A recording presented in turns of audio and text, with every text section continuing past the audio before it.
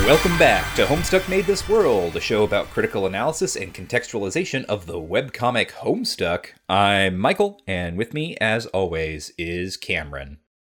Yep.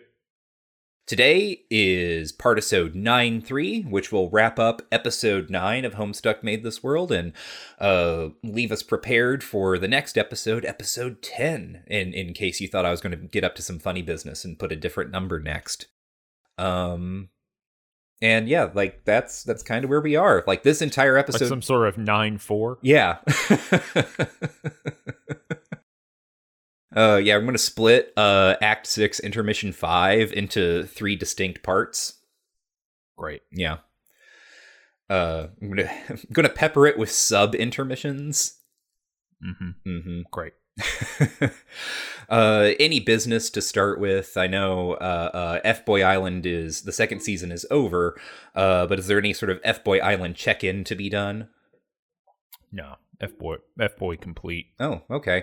Well, watched a cowboy movie this morning. Oh, I was going to say, I have an F-Boy Island to check in on. It's a magical little land called New Jersey. Because recently I finished watching The Sopranos and followed it up with The Many Saints of Newark. It's great, right? It is great, and it's the wildest fucking thing. So, like, The Sopranos is good, just by the way. Like, in case you were wondering, like, I'd heard it talked up a lot over the past decade or so, and I'd only seen, like, scattered episodes and clips, and I didn't really have a great handle on it. And this past summer, I was like, I should, like, actually buckle down and watch The Sopranos. It's true. It's worth all the investment, and it's worth all of the time. This is not spoilers because this will have no meaning to you. But when AJ parks that car in the forest and accidentally catches it on fire, oh my god, it's one of the funniest things I've ever seen. It is so funny. Like AJ Soprano is an icon, like just a little like absolute fuck up icon. Yes. The entire show is just like, it is as good as people said it was, right? Like, everyone has talked about how good it was for, over a decade now, and I'm just like, okay, whatever. But then I watched it, and I'm like, holy crap, like, this is as good as everyone has always said it is. It is much smarter than you would think it would be. Like, it's like ahead of its time, right? It like yeah. It prescient. Yes, right. We talked in the Lost bonus episode about sort of like the birth of Prestige TV around, like, rather peak TV at that time, and sort of the transition into Prestige TV, and kind of all of these shows that follow the Sopranos kind of mold of, conflicted male anti-hero, right? Your Mad Men's and your Breaking Bads and your, to a lesser extent, your Dexters.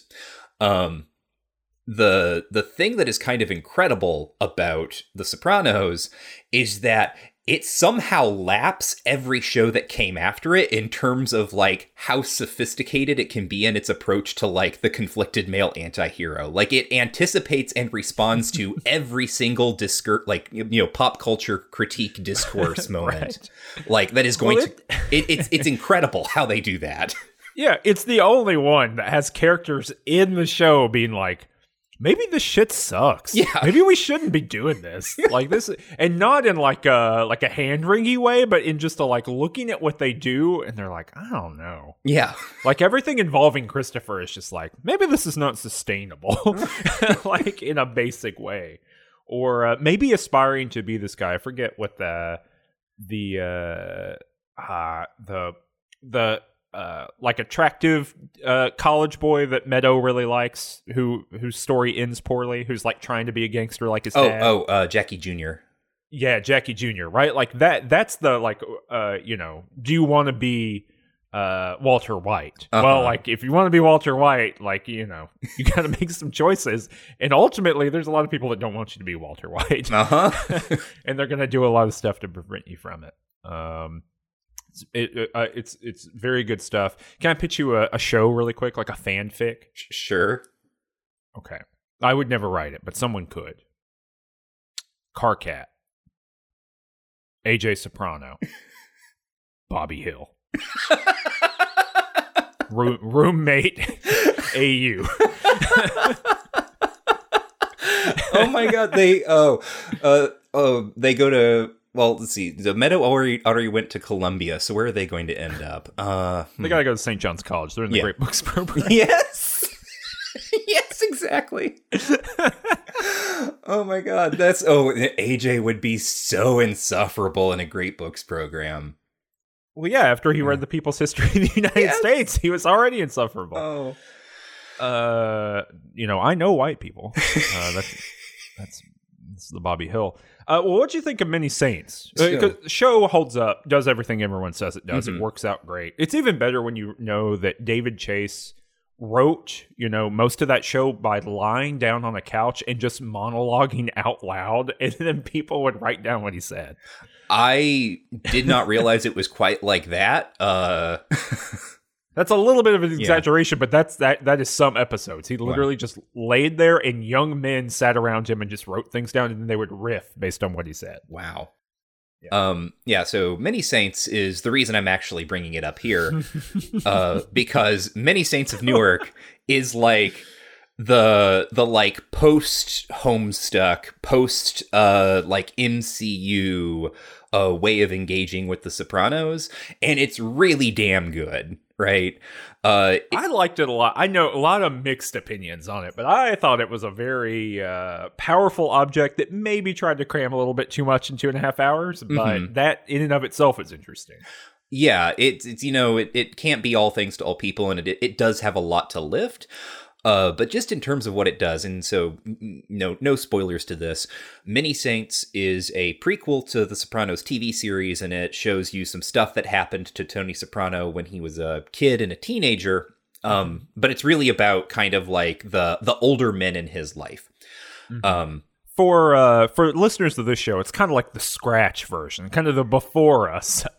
Yes, exactly, right? So like what ends up being so compelling about Many Saints is that it's doing all it as an object. I have no idea what this movie would look like or feel like or how you would make sense of it if you had not seen The Sopranos, because it is like a supercut of the entire series, right? Like a condensation. Like there are all these things that happen, and it's not made like a big show of, right? It's not egregious, but you're like, oh, this scene is an echo of this other scene from whatever season, right? So as you can tell from me talking about it, it actually benefits greatly from having watched the entire series like relatively recently.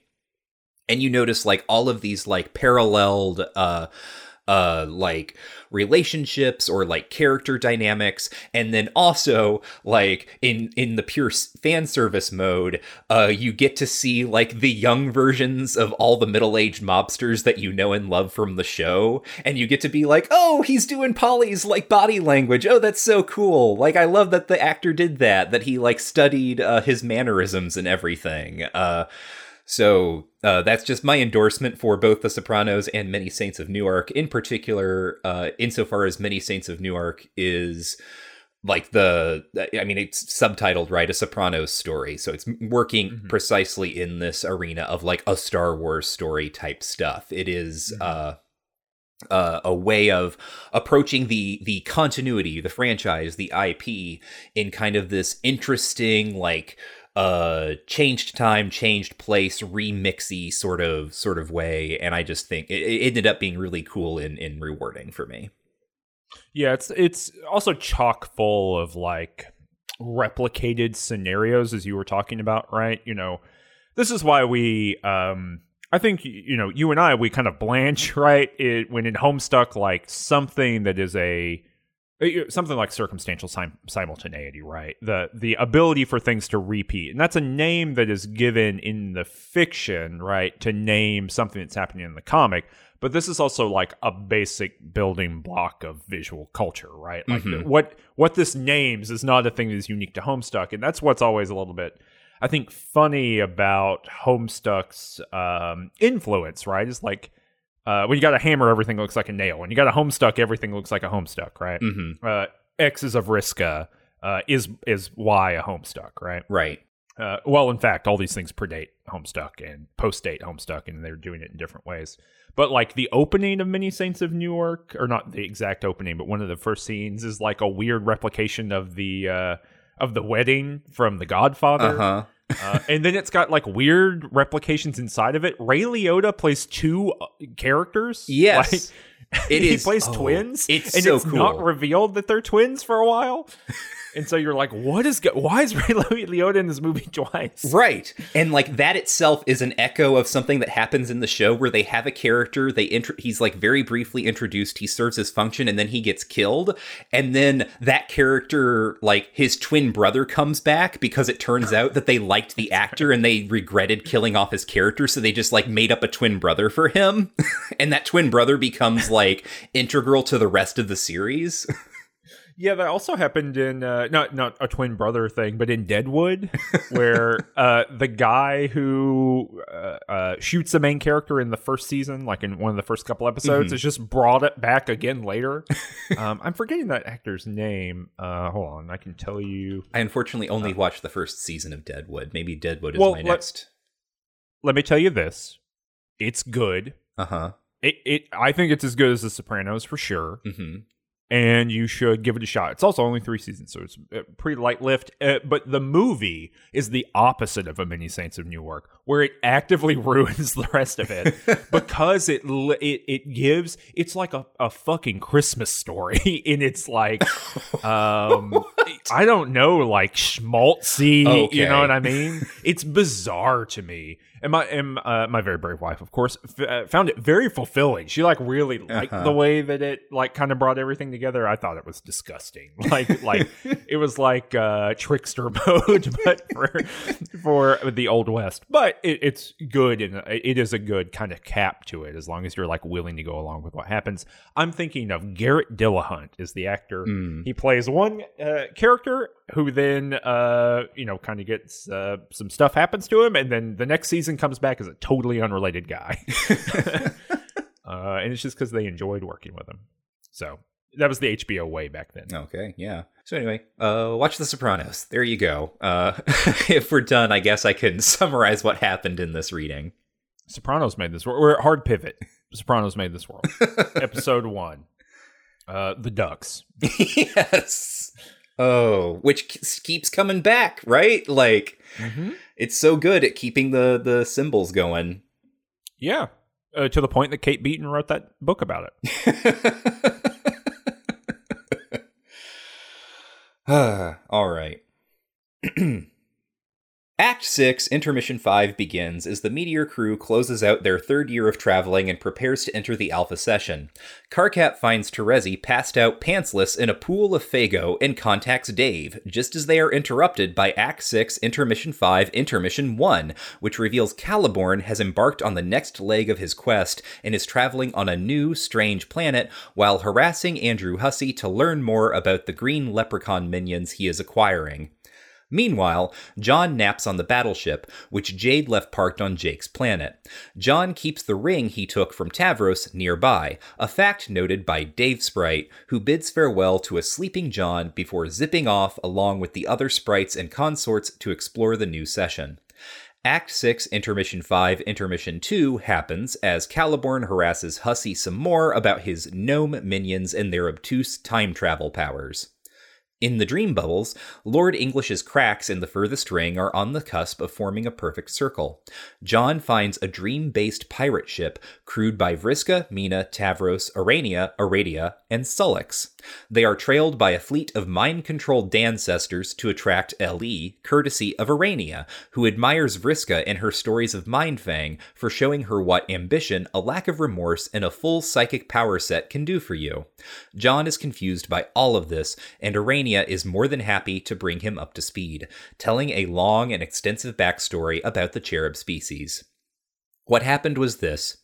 Cherubs are skeletal, winged beings who patrol vast swaths of space. They are by nature dichotomous, either good or evil, but exist in a combined state from birth until a natural moment of adolescent predomination when one personality wins out over the other. They are wholly asocial, and their mating process involves seeking out a member of their opposite aspect for an elaborate and destructive breeding ritual that involves them transforming into incredibly huge snake dragons infused with cosmic energy magic and engaging in a violent sex duel, the loser of which then deposits an egg on an opportune dead planet. Long, long ago, a good female cherub was tracking a male cherub of unthinkably destructive capacities, and after she subdued him, he deposited their egg on a planet that was once known as Earth. Mina interrupts the story because she has to go to the bathroom, and Nepeta and Feferi appear on the boat and join the crew. Aurania then continues.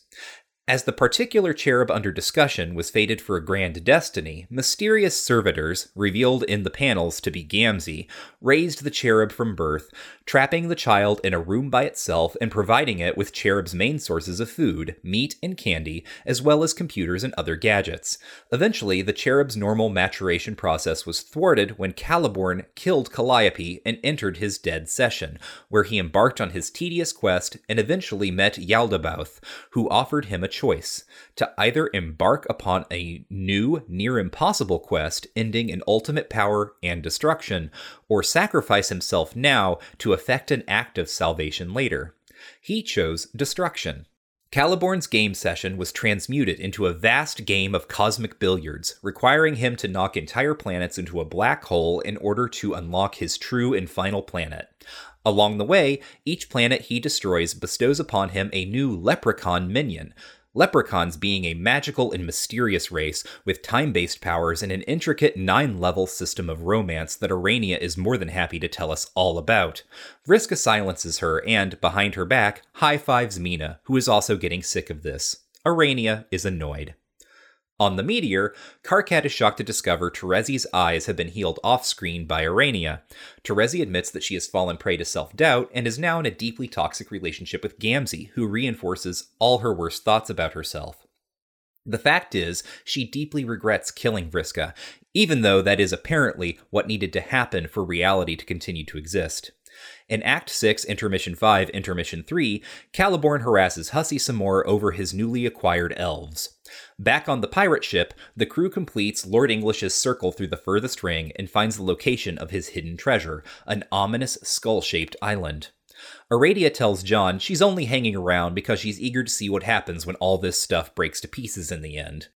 Aurania now tells a story about a pair of magic MacGuffins, the legendary Rings of Life and Void, the latter of which turns its bearer invisible, and the former of which brings a dead wearer back to life.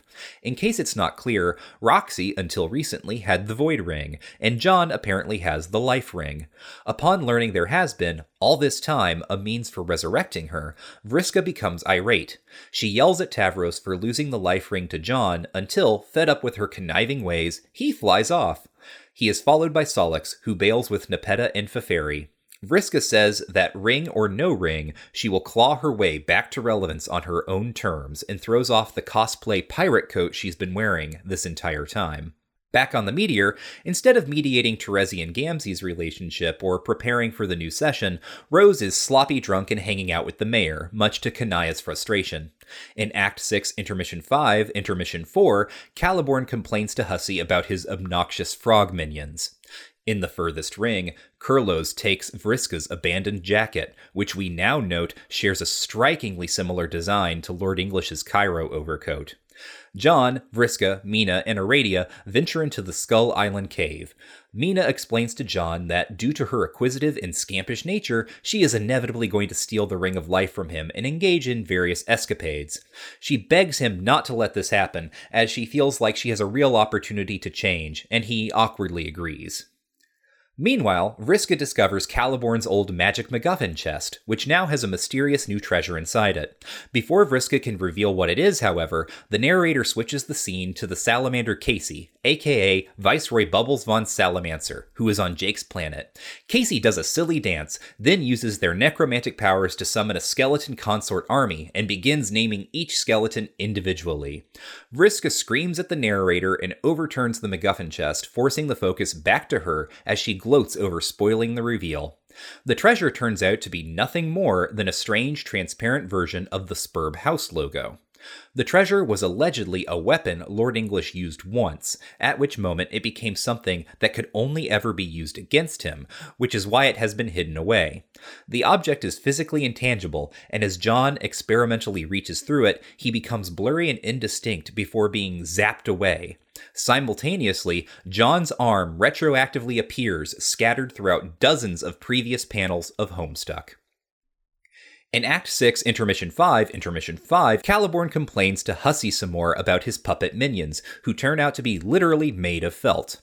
In Andrew Hussey's mansion, Spades Slick finds Hussey's corpse in Miss Paint. Spades uses Dye's doll to summon all of the felt and assume leadership of the crew, letting Miss Paint take Snowman's former position. Upon Crowbar's advice, they use the broken fifth wall to go back to Doc Scratch's apartment, which now floats in the center of the green sun.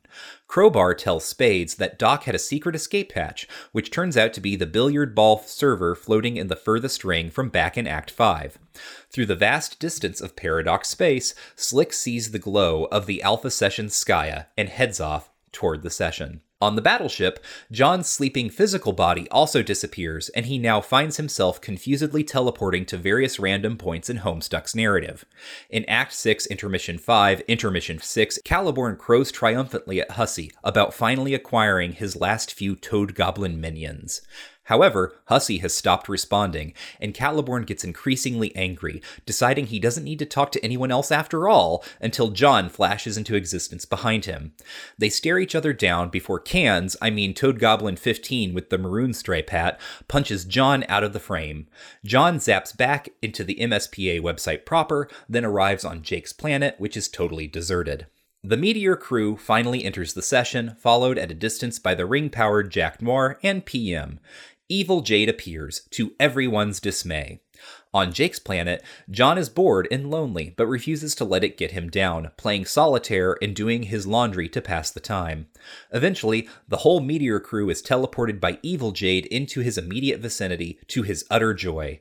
Curtains fall on Act 6, Intermission 5, on April 13th, 2013, and Year 4 of Homestuck ends.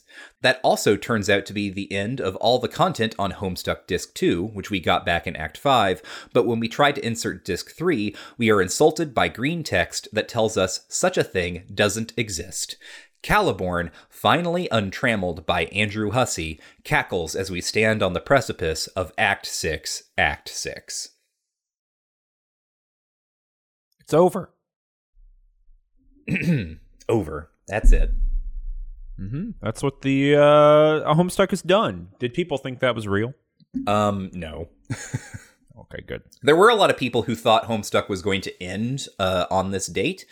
Partly because Hussey had said, the plan for 2013 was to end Homestuck. Right. But no such promise was ever made, and this is not, when this happened, I'm sure there were some people who were like, oh no, is it ending? And then, very clearly and quickly, no, it's not. There's still more stuff to do. I don't know why. It should be over. You can feel the gears grinding. More than ever before, right? I didn't know what I was. I was a fool. Past me was but historical me was but a fool to believe that the pace and process of Homestuck for any moment before this one was not brisk and speedy, right? Good God. I just don't. What are we doing? What is happening? I kept thinking that. And I'm going to say this. The next two this partisode and the next partisode has some of my favorite stuff in a while in it. I don't think it's bad. I actually think it's quite interesting. I don't know if I enjoy reading it, But I do think it is interesting to think about. You know, those are two distinct things. Yeah. I think it's interesting to think about. Okay. But I just don't like, it's just wheel spinning for the sake of wheel spinning. Before, you know, I've talked about wheel spinning a lot, but it has mostly been in the case of like, nothing is occurring that like drives action forward, right? Mm-hmm. It's mostly just people talking to one another about things that don't go anywhere. It's just having conversations. Mm-hmm. It's a show about nothing, right? That's fine. Here it's just like actively moving backward over and over again. Literally, a character gets shunted into the other verse and has to go relive the whole fucking thing. Which is actually really cool. Like I do want to point out that Lost also did this. Mm-hmm. that like this exact thing. There are multiple seasons of Lost that's like, hey, what if we just went back and talked about other shit that happened at the same time as the previous things in earlier seasons, because we don't know where to go from here. Mm-hmm. So this is a tried and true thing, but yeah, I don't know. Unpleasant, probably. I understand why people stopped reading, although I have said that, I believe, at every turn. Yeah. So, you know, as you might imagine, complaints about this in the thread. That, for instance, like Oliver Rania's exposition, which is, you know, this is one of the weird things about Homestuck is, you can say like, hey, it's not really interesting or fun to read a huge text dump from a character that just like explains the entire obtuse history of like a race of aliens that is like integral to the plot. Right. And is like, and it's not clear like what parts of the things that we were being told are going to be necessary for understanding what's getting ready to happen, especially when the content itself. None of it. Right. None of it is going. Here's the deal: they're Manichaean, and so then therefore their positions flip. The end. That's all we are going to. That's just a shot call. That's all we're going to need to know. Well, so people in the thread complain about the fact that cherubs are hard-coded good and evil, right? Mm-hmm. Which is something you might expect. I think, in fact, it's not as vocal as you might think now. I think if you were to tell this story right now, your fan base might push back on you or on this point a bit more. But, you know, people are like, why is this happening? And then, of course, we get the joke out of it, which is one of my favorite jokes, actually, in the comic, which is the leprechaun romance joke. Oh, it's really good. Like, that's what I'm saying. I don't enjoy the physical experience of sitting and reading this, but the payoffs are very funny. And I think it is funny to talk about, right? That her entire thing is just doing what the comic does repeatedly. And every character in the comic itself is going, oh my God, I can't believe we're doing this again. Like, you can feel, and there's so many dialogue sections around this where, you know, I think it's, the troll with the eyes that are different colors. Sullix. Why? Supercut of me not remembering Sullix's name, right? Like, I don't know why this keeps happening. I just can't do it. But where Sullix is like, this all sucks and I'm tired of hearing it, you know, essentially, or like, I can't believe we're doing this shit again, right? The characters themselves are saying, you know, and it's because I you know, this is pure speculation, but I do get a sense that Hussie is sitting there, tappity tappity tap, do, writing this, and that we're getting stream of consciousness of the way they feel about actually having to write this shit out. Like, the character voice is, I can't believe I'm still doing this shit. Mm-hmm. That's what it feels like to me. It's like if I were writing this is exactly how I would do it. Like, it's in the middle of the sentence, and it will change to be like, you know, like a verbal diarrhea form of the longest sigh in human history. Mm-hmm. But yes, you're right. This payoff to the leprechaun romance joke is, or in the leprechaun romance joke, is very funny to me. Yeah, because it's like, just here it is again. Here's a more complicated fucking romance thing. Who cares? Right, and it's rewritten specifically in the phraseology of the troll romance exposition, and this is on page 6007, and it has like the troll or the leprechaun romance grid, which is just all of the marshmallows from the Lucky Charms cereal. And it has like the felt members underneath, and they have like all of these symbols flashing over their heads. And Urania is underneath, like saying it, and she has it's a jade pose that we're getting reused. It was the jade pose that was used way back when she was introduced, and someone told her to stop being a furry. And she was like, "Oh, but you could never do that." That's right. And so it's Urania like looking really overjoyed, and the problem is that when the subject of leprechaun romance is broached, our overly obsessive troll intellects instantly assume the most ingratiating posture of admiration imaginable, which makes it hard to give it proper academic focus, I mean, because of how great it is. But we will do our best to understand regardless. And then it just goes into like it re-explains troll romance, and then it explains leprechaun romance in distinction to troll romance. It's really good. It's very... But here, like, we got one step out. We got to make one meta move here. Okay. What does it mean that the funniest character for this reading, other than, like, John's antics, which are actually pretty good, I think, but the funniest character instead of jokes is just a set of meta jokes that ultimately is making fun of the comic itself and maybe its fans? Yeah. You know what I mean? Like, that's the funniest character here, is someone who is actively prodding everything that you might unironically enjoy here. Mm-hmm. Like exposition, explanation, fan theorizing, all that kind of stuff, right? You know, she is the less oppressive Calliope. Mm-hmm. And so she's the center of the joke and the center expositor of... my God, who could give a shit ism, you know? Yes. But it is funny, but there's so much effort put into the joke here. Mm-hmm. Well, and that's sort of the other like sort of weird thing about Homestuck is like, so let's say you're reading this and I'm like echoing, right, sort of the forms of arguments that are had in the thread. Mm-hmm. This is bad storytelling because it's all just exposition dumps. Well, says someone else, don't you realize that this is this is what Urania's character is, right? Like if you object to these exposition dumps, you're missing the true point, which is that Urania is a character who is prone to exposition dumps, right? And she gets talked about as like an exposition fairy, which is a TV tropes kind of thing, and it's a callback to The Legend of Zelda: Ocarina of Time, right? The little fairy that told Navi, who told you how to like navigate the game and stuff.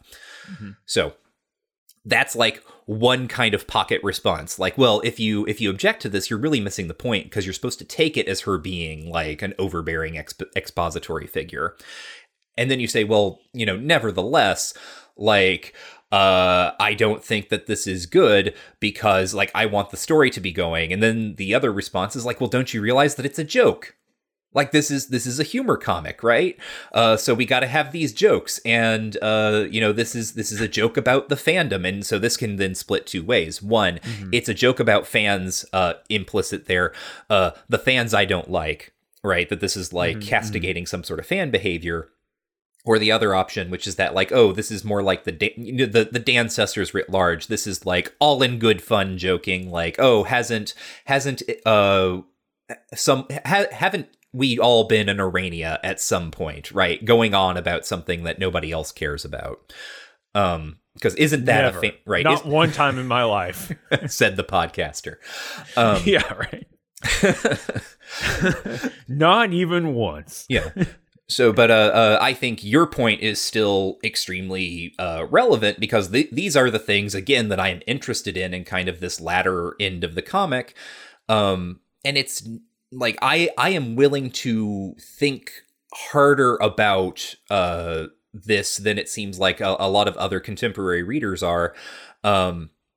In that, like, yeah, it does seem to me like what is happening that the main like object of ridicule here is like the overenthusiastic fan theorist who is being like figured in the comic here, and also like I right, like I don't know, like filling in all of these blank spaces ad nauseum in ways that maybe they didn't need to be filled in. Like you could tell us about cherubs, right? You didn't have to tell us about cherubs in this way. And so what does it mean to like fold in just all of this huge swath about like cherub mythology and their like physiology and biology?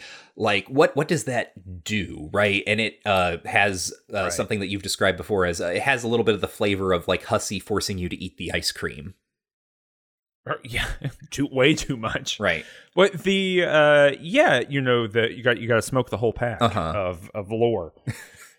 I mean, I think the useful comparative here, right, is like thinking about this in relationship to Nanosprite exposition, right? Which is like exposition written within a character voice that's like fun and is telling you about the world because they're kind of like weirdly computational or something, right? I mean, whatever the metaphysics are of Skya in the Suburb game and all that stuff, who cares, right? I mean, someone cares. But I'm saying like that's beside the point of what we're talking about here, right? But like Nanosprite has access to a different world or a different perspective on the world, and then through character voice tells us about it, right? And that is not a character voice that is hostile, and it's importantly not a character voice that stands in for anything other than the exposition of the narrative, right? Like, whereas Aurania is a fan.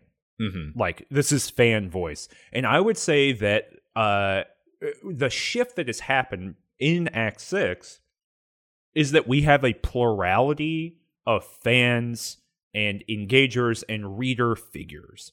We used to have a lot of author figures, and now we have pretty few, honestly, author figures and a whole cast. In fact, the majority of the cast in focus at this point are audience figures of some sort, right? Aurania, Vriska is now an audience figure in the terms of like, no, I'm not going to let the narrative do this kind of stuff to me, you know, and I mean, she's also Bastion, right? Yeah.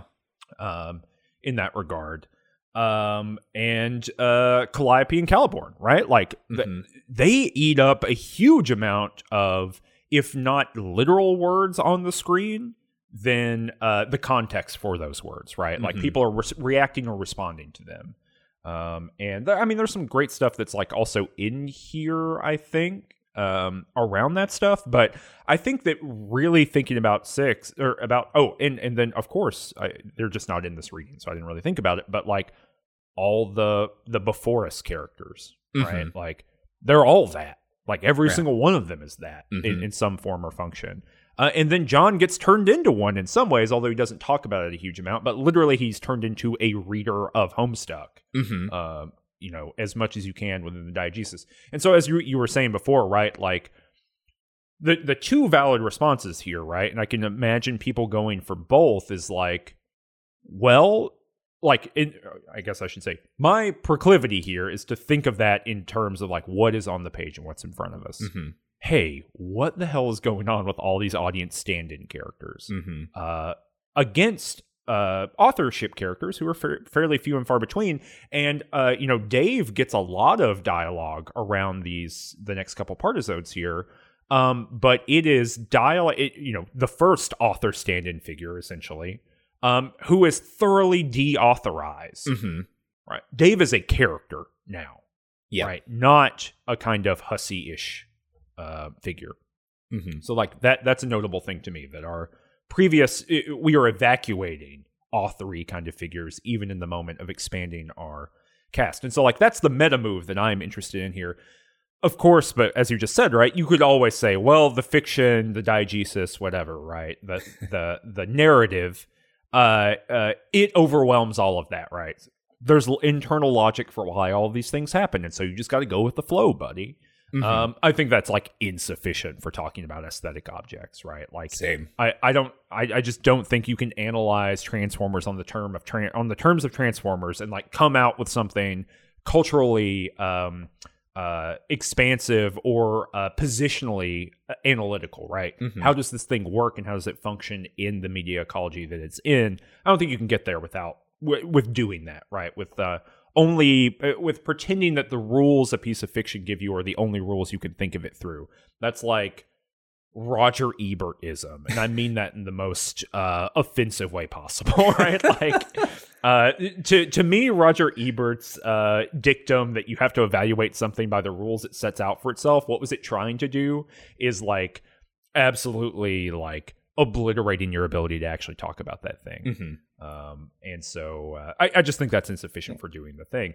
But it does make sense, like if you're, you know, I think it is a valid response. I just don't think it gets you very far. Right. Well, it's like, to clarify, I think it is, we are not saying that you should never do that. In fact, it is a good first move to look at a thing and be like, what does this thing seem to be trying to do?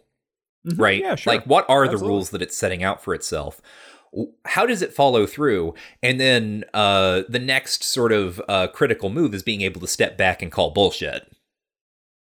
Right. Or just say, like, are these rules sufficient for actually talking about the thing, right? Like, well, that's what I mean when I say call bullshit, right? Yeah. Like, right. So, like, Just King Things, right, is a show that where we read through the works of Stephen King in publication order. And when you look at the text that Stephen King is writing up to the point where we are now in the late 80s, right? Like, he's working in a very particular set of genre spaces, right? Like, he's working in science fiction, he's working in horror, he's working in fantasy, and you have to think about those works in their genre context, right? Mm-hmm. But you can't stop talking about you can't talk about The Stand, I don't think, in an honest way without talking about The Lord of the Rings, right? Especially given the context around it, right? And so then what are the values that are built into those texts and how they work or whatever? The Stand does not inside of itself give you the tools to actually think about those things. Mm-hmm. Ultimately, what you can say if you only look at The Stand is golly gee whiz, isn't Randall Flagg evil, right? Or isn't it great that the white wins out, right? Mm-hmm. You need some additional context around it.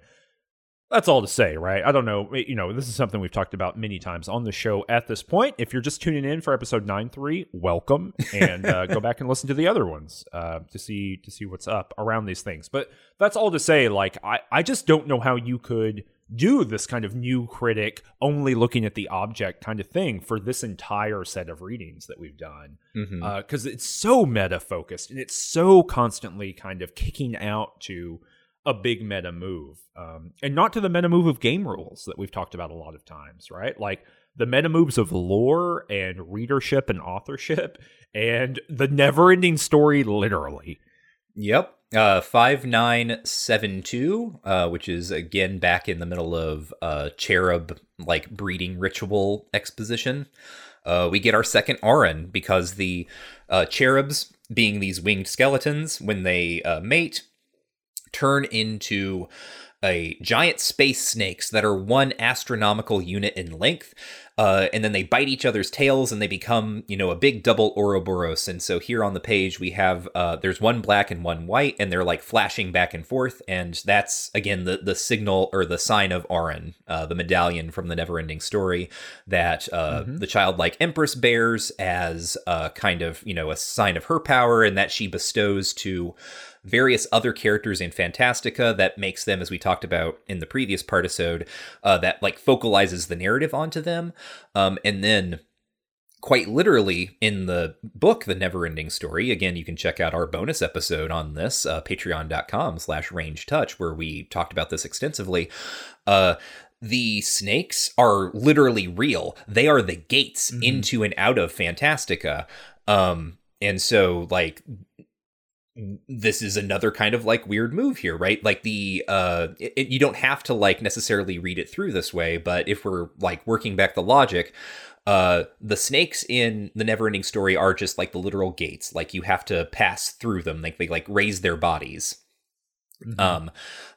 So are we suggesting here that like is the idea here maybe that these different types of fan interactions represented by the two different cherubs, right? Like sort of protective and destructive. Are these entryways into the fiction? Shall we do something with that? I don't really know, because I'm not sure to what degree that's been thought through. Right. I mean, my gut instinct here, and again, if you haven't listened to the bonus episode, I would strongly encourage you to go listen to that. Both because you have to give me money to do so, but also because we talk about this kind of extensively in the episode, right? Like, I don't know if I think that it's as metaphorical as that. Mm-hmm. I think that this has the literal function of like the emblem, meaning that like it makes the conditions of the world possible. Right. Mm-hmm. Right.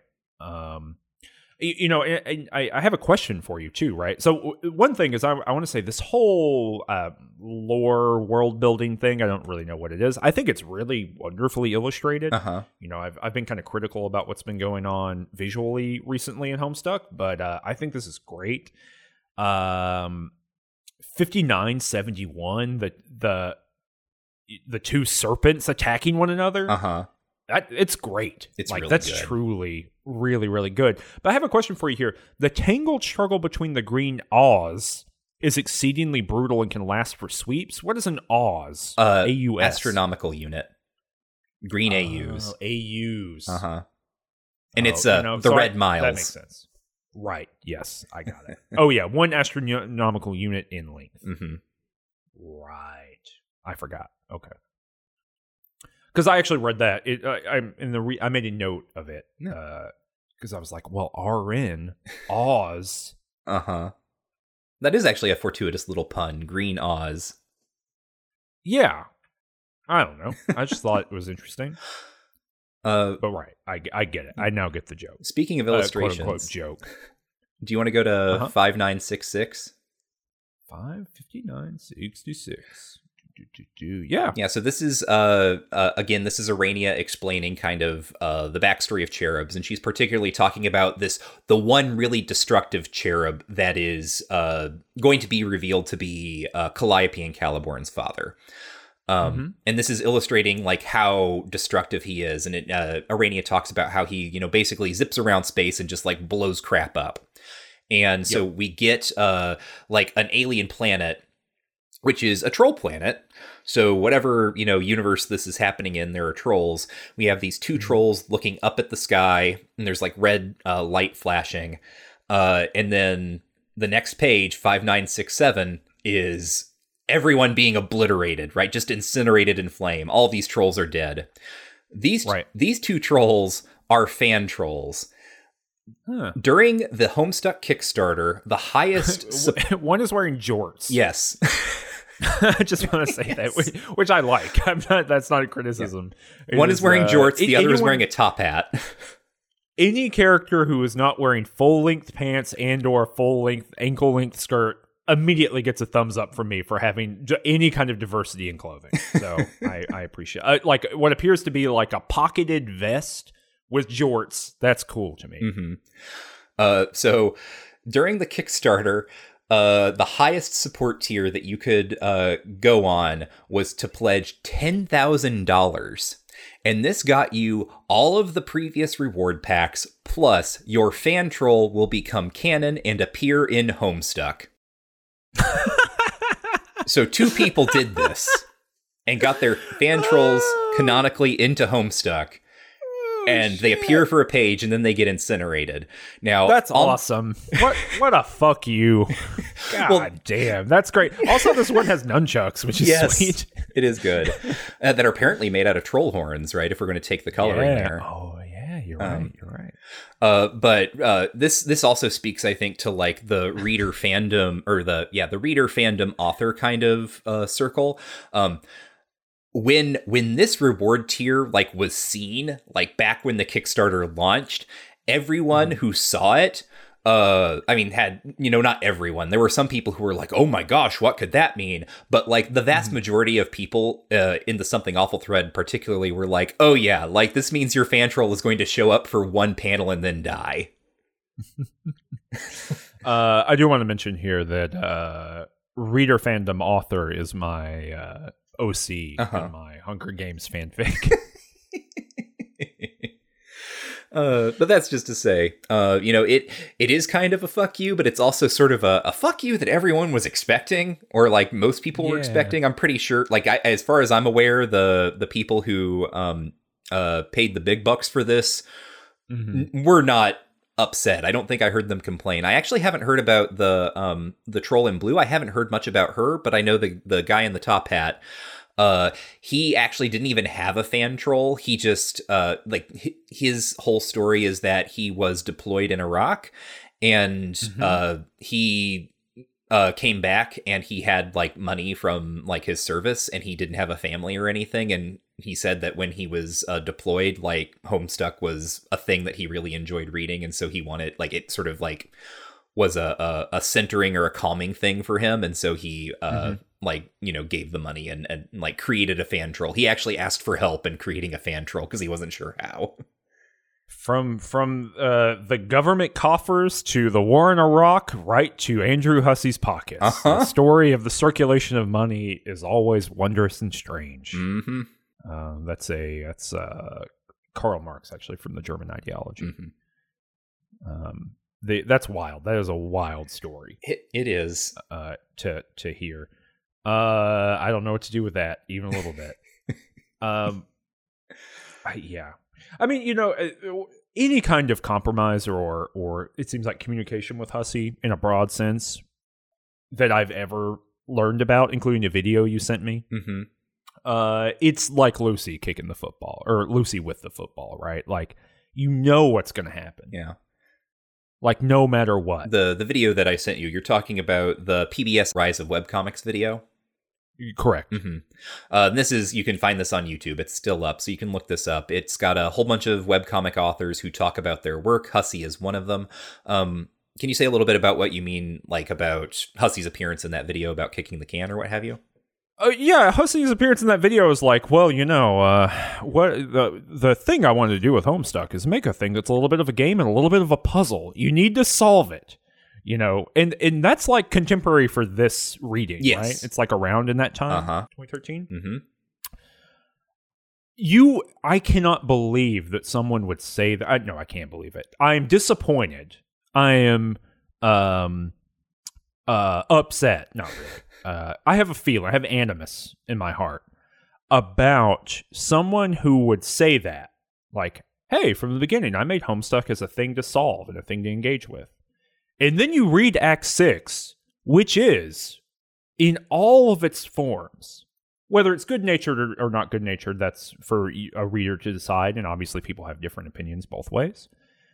But all of it, of Act 6 so far, has been two massive middle fingers. You know, fingers painted in, nails painted in, swirly saw symbols. Massive middle fingers to people who are doing that. Yeah. Trying to solve this makes you annoying. Yeah, it makes you annoying, and the comic will call you an asshole. No matter what kind of fan you are, if you want to solve the thing and you're invested in it and you like, or, you know, want to learn about what's happening in the puzzle box and you start making assertions about that, you're the asshole in the comic, right? Like, you will be made into a type of character who people find annoying, metaphysically disturbing, that needs to be interrupted, that, you know, you get turned into Vriska, right? Like, when Vriska overturns the box, right? I mean, that is the puzzle resolving instinct. That is a player insert or a reader insert or an audience insert thing of like, no, we're not kicking the can down the road. We're going to find out what's in the box. And what you find in the box is, in fact, Homestuck the comic. Yep. Good luck. Good luck going through all the other panels again. Right. Like, say, the game, right? Spurb, where the Black King carries a scepter, or rather the White King. It's the Black King who steals it, or however this works. There's a scepter, right? And it's got Skaya at the top. And Skaya is within Skaya. There's a whole, like, thing in the comic about how if you go into the scepter's orb, then you are actually going into Skaya itself. It just, like, puts itself within itself, right? It is just self-referential. Like, that's the solution to the puzzle. Like some sort of transparent cube in a library on Nessus. All the stories, and in fact this story, are inside of that cube. Also, I guess Homestuck's in there. Isn't that disturbing? God, Severian could have read Homestuck. That's in the time skip. When he was 16, he read Homestuck, and it explains everything about Severian. Oh my god. But yeah, you know what I mean? I just, so, you know, you see Hussey saying that, and I was just like, this is the most disingenuous thing. You know what I mean? Like, these statements you were making in the comic you were writing, trying to put those in conversation with one another, someone's the asshole here. And I don't think it's like a Calliope or a Caliborn. Mm-hmm. I don't know. It's wild. Yeah. Absolutely. But again, that could just be part of the shtick too, right? Like that's another author character. Mm-hmm. I don't know if there, you know, we've seen this many times. I don't know if there is like a public persona, public voice of Hussey that is not some sort of performance. Right. I think they're pretty canny about that. Right. Well, like notably, Hussey in that video, you don't hear Hussey's online voice in that video, right? The way Hussey talks to people on like Formspring or in the news posts is nothing like the way Hussey talks in that video. No, it is the most direct and explanatory, you know, thing. Yeah, and that's post Kickstarter too, right? Mm-hmm. Okay. Well, I don't know when it was filmed exactly, but like, yeah, the video is going up post Kickstarter. Got it. Yeah, it's fascinating.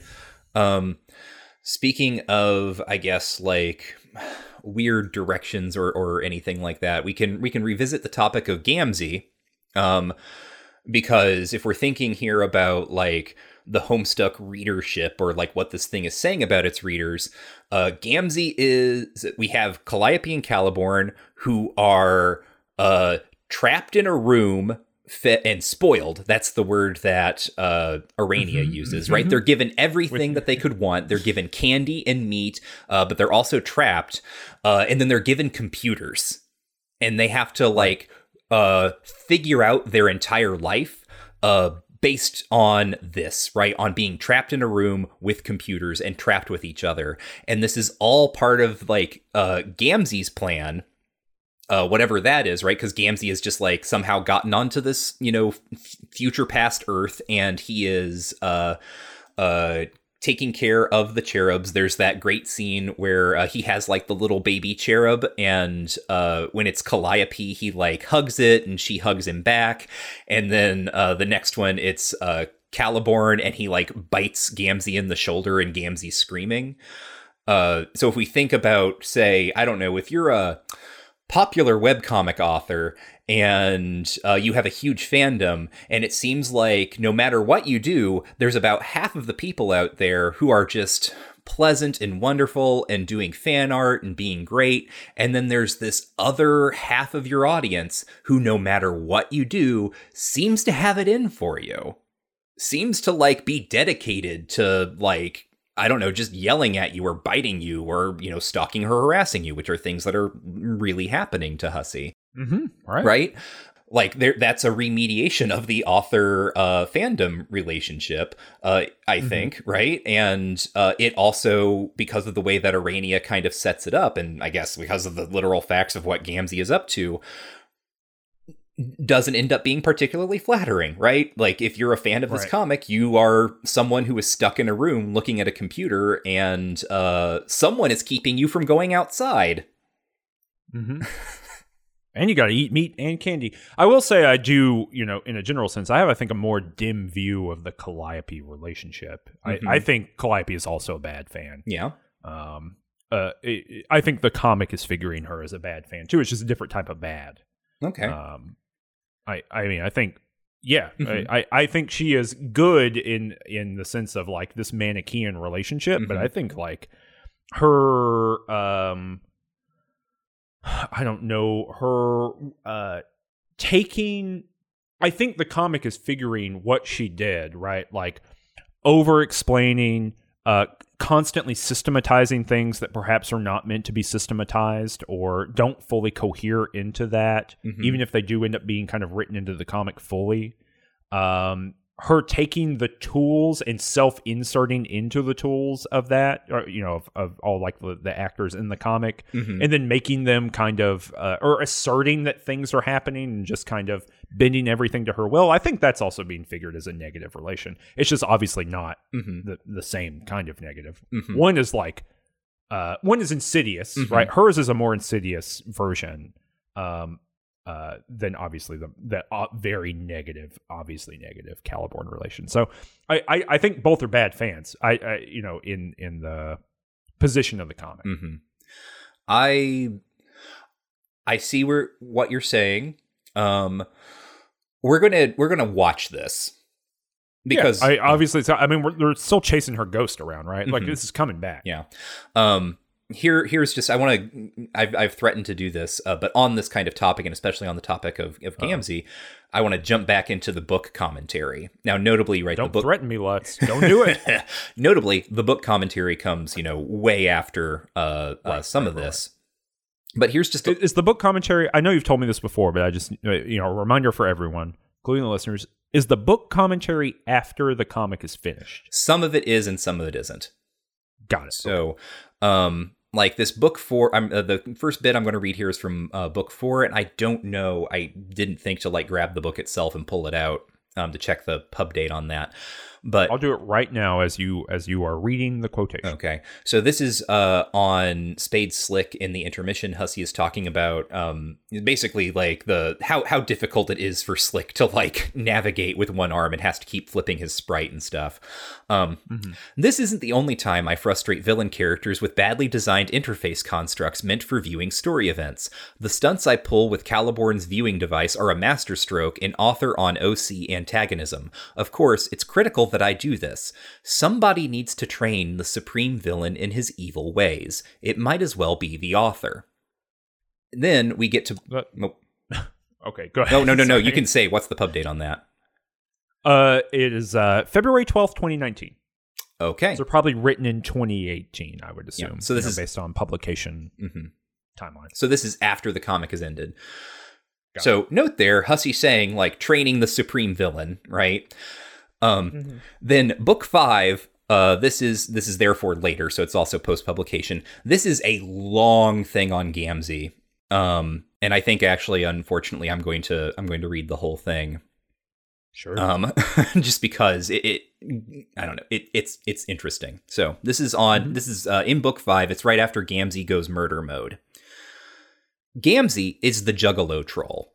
If you already knew about ICP and Juggalos, then his first conversation made it so glaringly obvious it was almost impossible not to groan in recognition of this fact. The process of creating 12 trolls, each of whom embodies satirical themes spoofing subcultures and various controversial internet profiles, was kind of a tall order, and it involved a bit of grasping at straws to fill out the group. The Juggalo troll was probably the most egregious example of me saying, fuck it, we're just running with a really dumb idea here, and that's fine, because it's funny.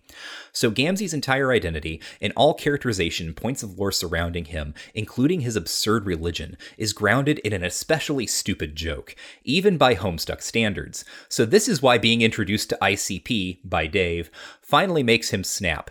It represents a collision between this satirical avatar, the fictional embodiment of this complete joke of an idea in the fourth wall, breaking exposure to the very content he was designed to mock.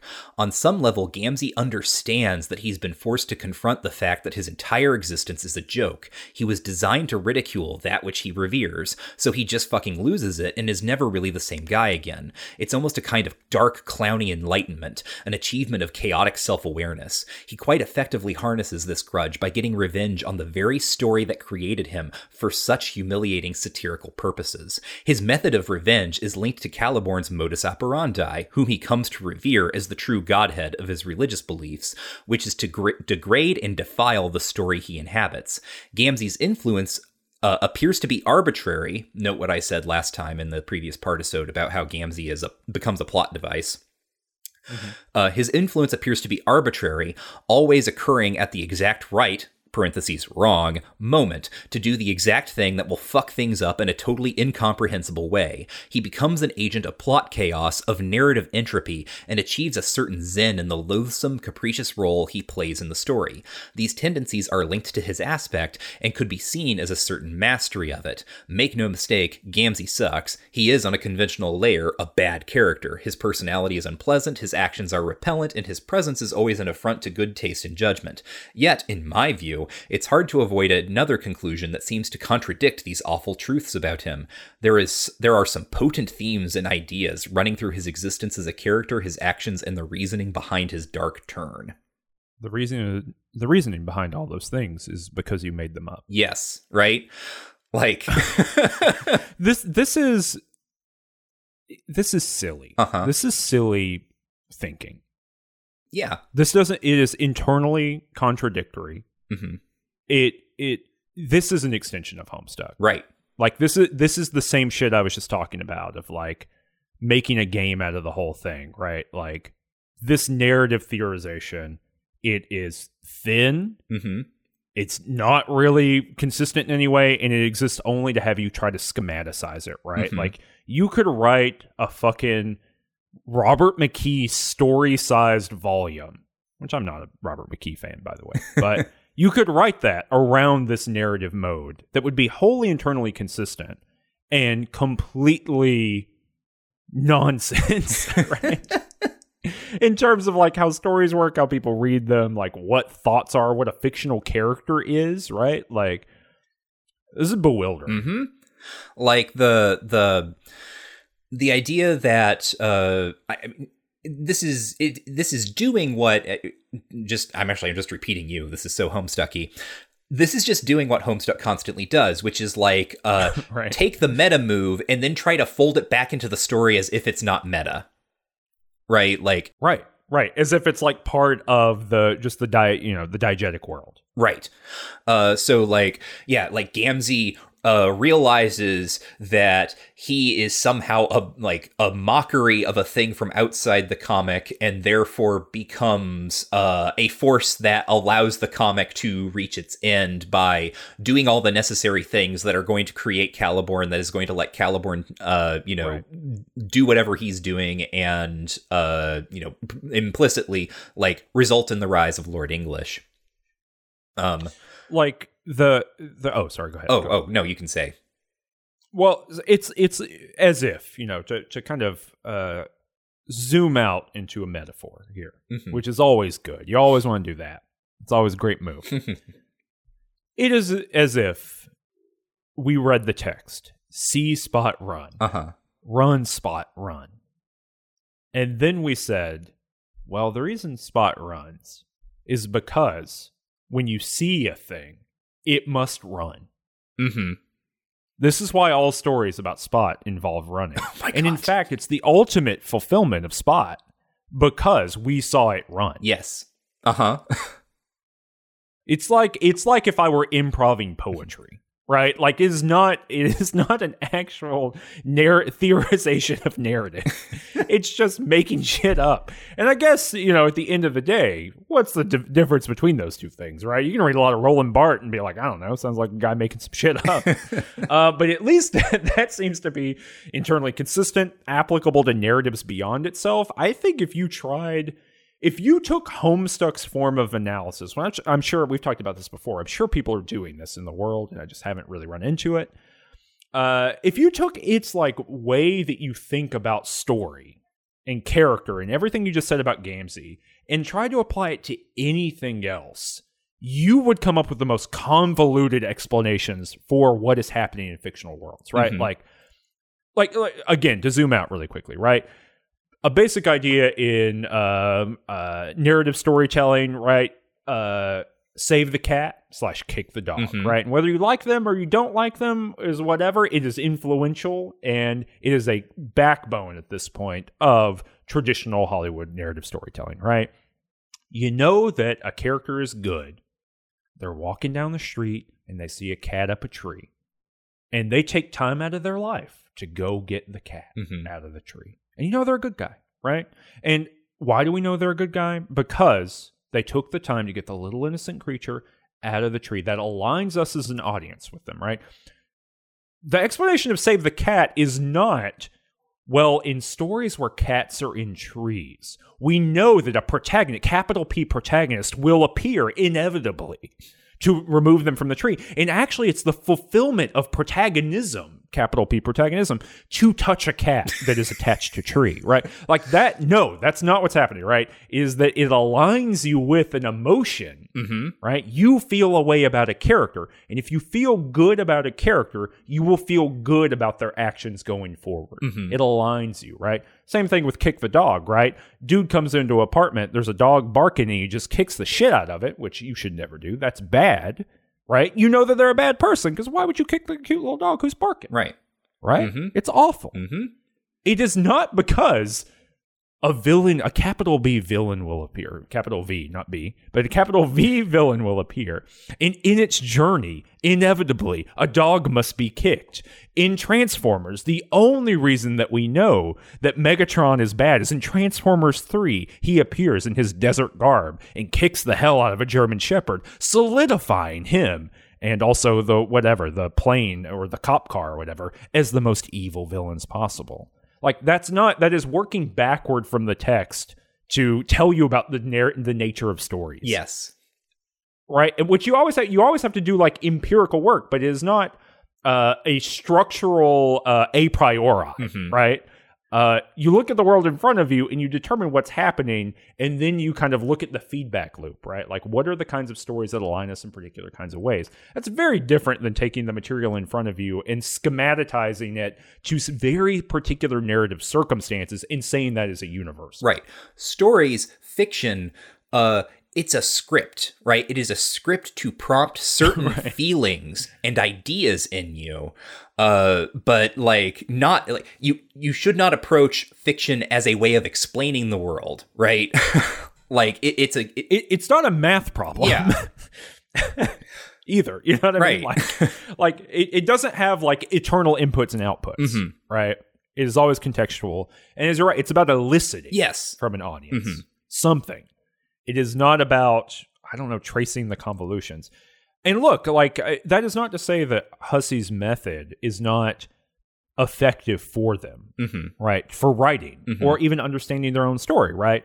But it's a thing that you should understand is, and maybe people do understand this and we're just elaborating on it. I think we both find it so fascinating that we have to talk about it, right? Yeah. Like, it in and of itself elicits a primal response from me. Well, because, you know what I mean? Like, in a basic way, I just have to talk through it. Here I am making this podcast because I get it now. I get why you can't stop thinking about the thing. There's a little bit more I have to read. I don't know. Oh, please, go ahead, please. So this is from the same book. I just want to stop talking about it now. Otherwise, I'll never stop. I'm very sorry, but there's just one more piece here that I got to read. This is from later in the same book. Is it going to be like, and also I'm both of your parents or something? Is it going to be so bewildering that I won't be able to recover? Oh my God, man. I cannot believe how well you called this. Oh, no. So this is talking about specifically the Flash where John walks, it's John and Rose. Remember, Rose has just gone grimdark. John meets up with Rose. They go through that castle. Mom and Dad have been killed, and this is the first time John sees their corpses with Jack Moore standing there. You think there's going to be a big fight. And then Jack stabs John through the chest. He dies. Rose blows things up, and we cut out of the battle scene. So this starts out Hussey talking about how people complained that this battle scene got started and then immediately cut away.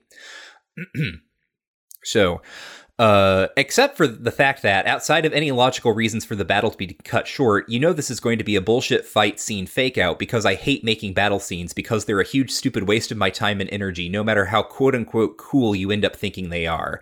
I'm insanely right about this, and cutting this battle short so I could go back to writing long conversations between Dave and Terezi was absolutely the right call.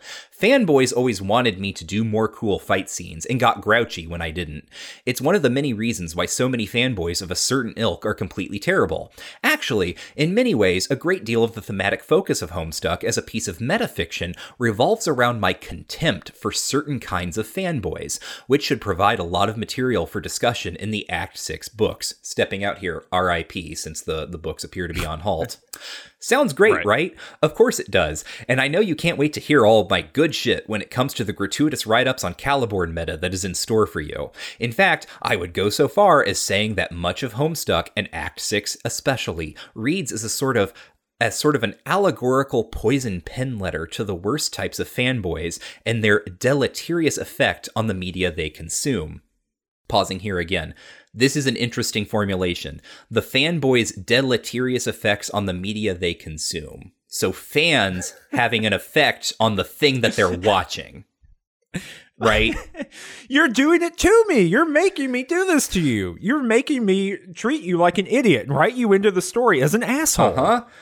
So then, continuing, that is the story, wild. dispenses repudiation by profiling them, the bad fanboys, psychologically, determining what they value most in media, and strategically turning the screws. And I'm cutting out a thing here because it's actually Hussey jumps like into the epilogues very, very briefly. So I'm just cutting out a line there. And strategically turning the screws through various acts of deprivation, fake-outs, long indulgences antithetical to their most cherished values, and so on. Popping out again. So here's another way to understand what's going on with Urania, is that these big exposition dumps are there precisely to please certain types of fans and piss off like the Caliborn type fans, right? Right. Back to the thing. If you could boil down my relationship with the, quote, shitty fanboy archetype via Homestuck, all you have to do is skip forward to the part in Act 6 where I'm talking to Caliborn through his giant computer and tormenting him by gluing his mouse to the desk, blaring loud music he can't mute, etc. That scene says it all about my ongoing relationship with these guys and the manner in which I generally felt inclined to, quote-unquote, serve them through my work. So there again, Hussey is paralleling themselves with Gamzee as like the servitor, right? Oh, right. Yeah. Like, well, look, you can make whatever you want. I fully believe that in the absolute freedom of artistic expression, you can do whatever you would like to do on the planet. And you know, I would do literally, I would flee the country and begin working in a tiki bar, on a resort, before I spent years of my life shitting on people who were mean to me on the internet. Mm-hmm. It's just not worth it. Like, it's just fundamentally not worth building your whole life. If that is, of course, that's like, an after action report in some ways, right? Mm-hmm. Like, that's Hussey kind of at the end of things remarking on all of this, right? But like, if ultimately I thought that I had to wade through the swamp of sorrows in order to tell the story I wanted to tell, and like spend 1,000 pages, at least 1,000 pages, that are directly poking fun at people I hate who like make me unhappy on the internet, I would just not finish Homestuck. Mm-hmm. Or I would not do that. Like, I wouldn't do this. Mm-hmm. I simply would not. I don't understand.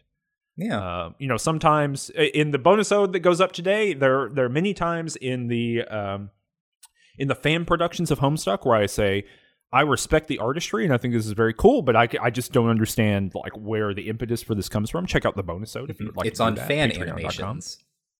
It's on Fan Animations. We have a great time. Mm-hmm. We record a pretty long bonus ode for us. Yeah. We watch some, but in some of them I just like don't have a good context for, or like it's part of a fan culture that I'm not a part of, and so I'm not a big fan of, or it's part of a genre that I'm not a big fan of. But I think the artistry is great. And I gotta say the same thing about Homestuck proper, maybe, right? Where it's like, I have no idea why you would burn so much of your human life on Earth doing this thing where you are fighting with people via a meta text, mm-hmm. right? That ultimately is like, I don't use this word lightly, but kind of masturbatory in that, right? Like, I think mm-hmm. the point has been made. Yeah. Like, a lot already. Like, I think we're good, even at this point. I know we have a while to go. I just wouldn't do it. Even though I respect, I think that Homestuck is, even at this point, having not finished it, monumental, right? Mm-hmm. Like, I think it is truly a work where that other things are not like it. It is a distillation of a lot of media impulses and a product that not a lot of other things have been able to accomplish mm-hmm. as readily. I have a lot of respect for Homestuck as an object, I think, at this point. I have zero respect for circling the drain of bad fan interactions as like a wound you have to pick at to quote unquote serve people who are assholes to you. I just don't. No thanks. Yeah. Well, and sort of notably, and this is again jumping forward a little bit, there was the Polygon piece that we've referenced before that sort of post-Cyclonials, where Hussey talks about accidentally creating a cult with Homestuck.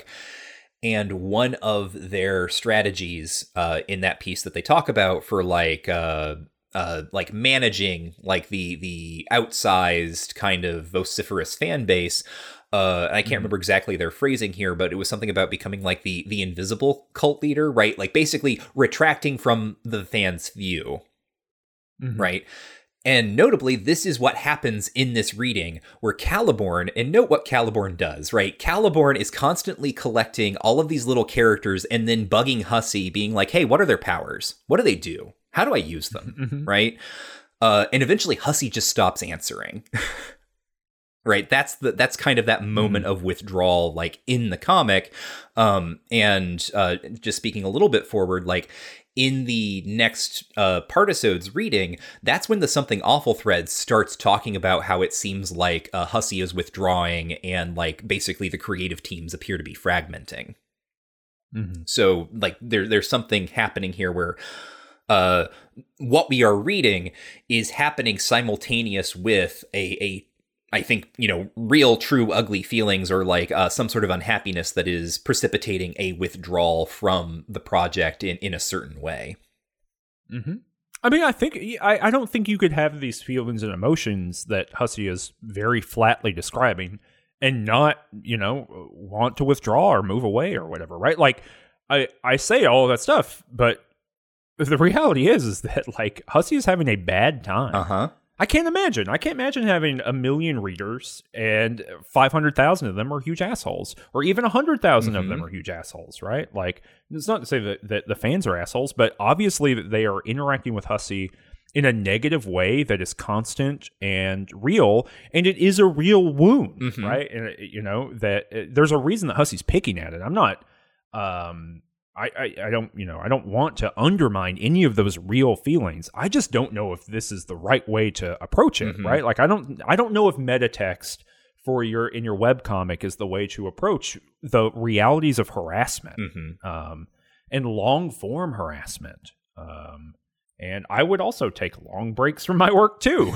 I know those are coming up, but like I might take a break that was so long that I never came back to it. If I had 100,000 people or 50,000 people or 25, whatever fraction of 1 million you want is still a lot of people to be haranguing you about the, not liking your characters or whatever, right? So yeah, I get it. Makes sense to me. I don't know if this is the right coping mechanism for that. Yeah, some questions. So I have a couple of like just interesting little historical notes to touch on, but I wanted to talk. Can we talk about fun stuff before we talk about history? Yeah. I was going to say let's go to a fun thing first. Oh, okay, got you. Just because this is like this is kind of a bummer of an episode. So yeah.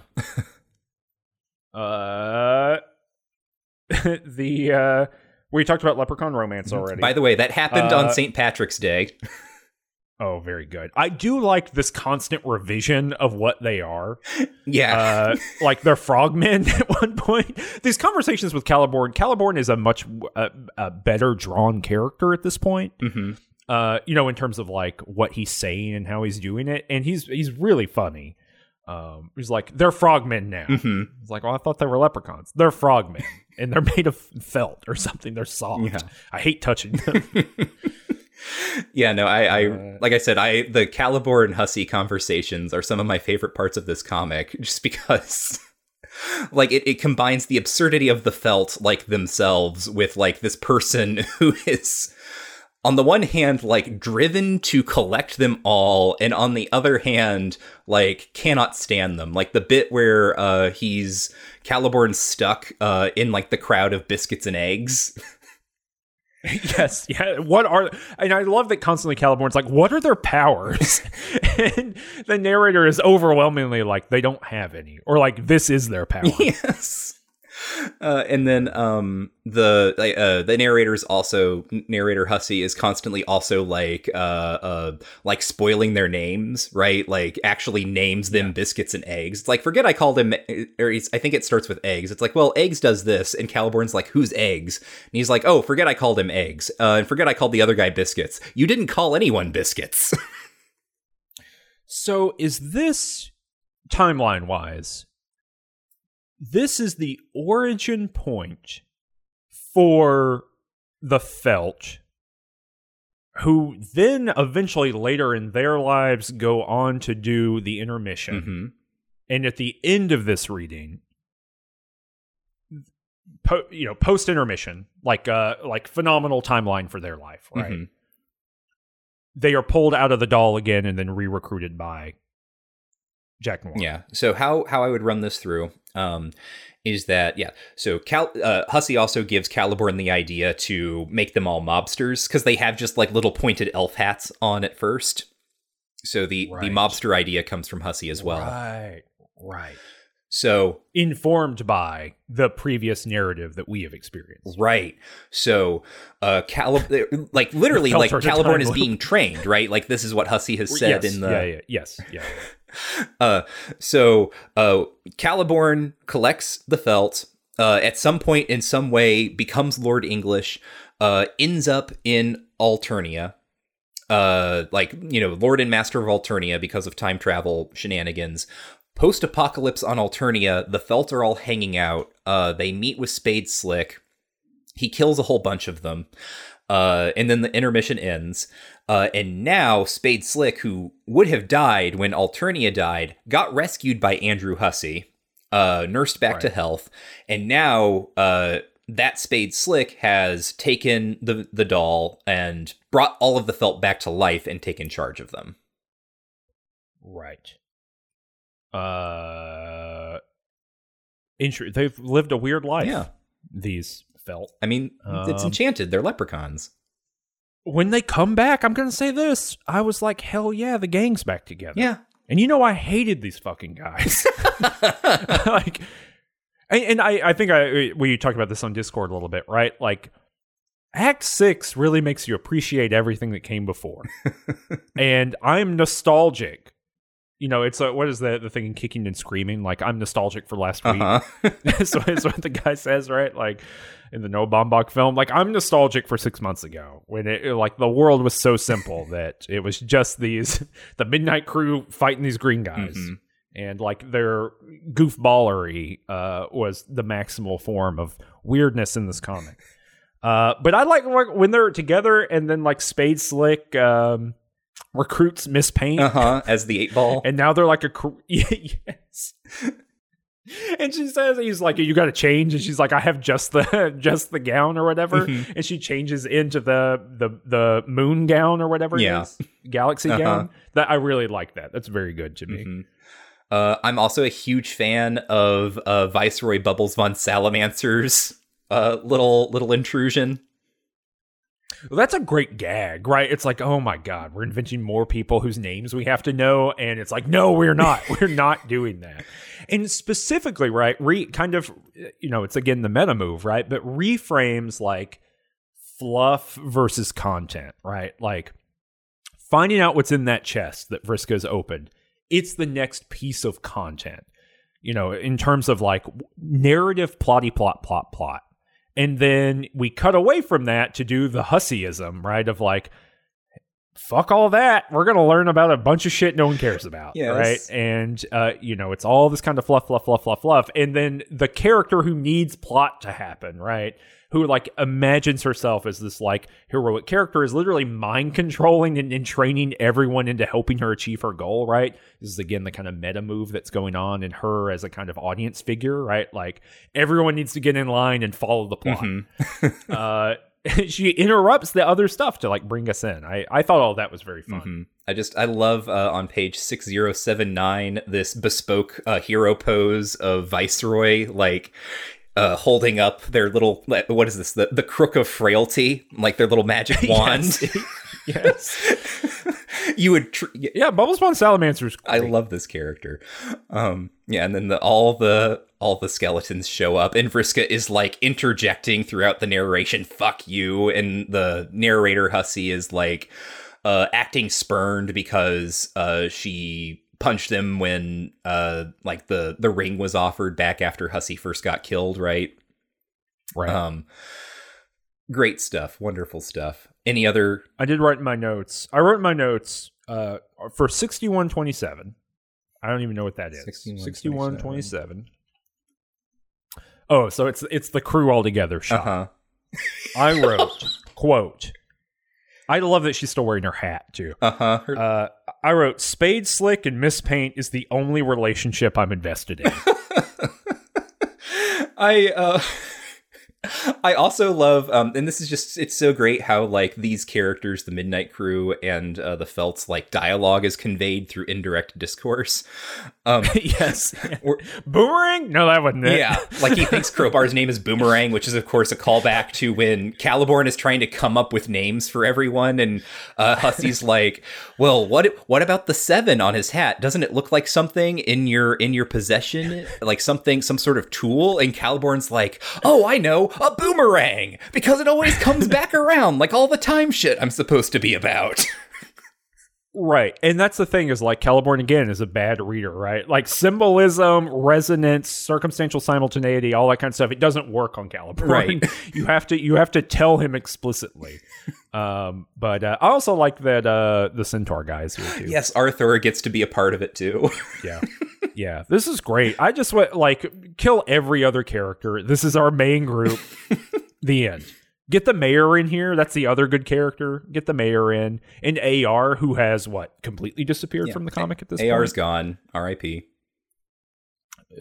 Oh, yeah, that's right. Wait, blew up, maybe, right? Killed by Jack Moore.